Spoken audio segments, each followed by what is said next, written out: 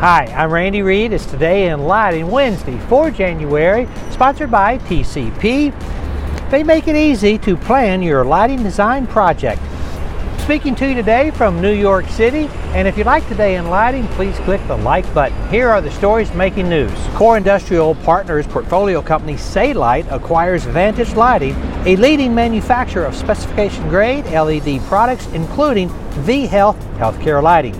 Speaking of Vantage, they, along with a company called BrainLit, just joined the LHRC's Education Partnership for 2023. Congratulations to all three companies. 31 December was the last day for Kevin Hauser as the editor for Lukos.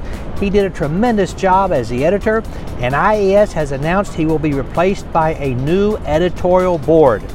In my humble opinion, things work better when there's one person in charge, not a board. IAS NYC, DLF NY, Wild NYC, and IALD NY raised $5,000 for Safe Horizon at their December holiday party. 10 to 13 January will be the largest residential lighting show in the Western Hemisphere. It's called Light Ovation, and it takes place at the Dallas Market Center.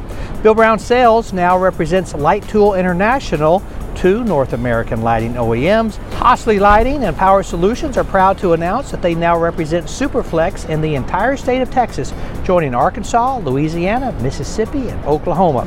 The Dow dropped 11 yesterday. NASDAQ was down 79. But look at our industry. We were positive across the board. AMS Osram up 7.5%.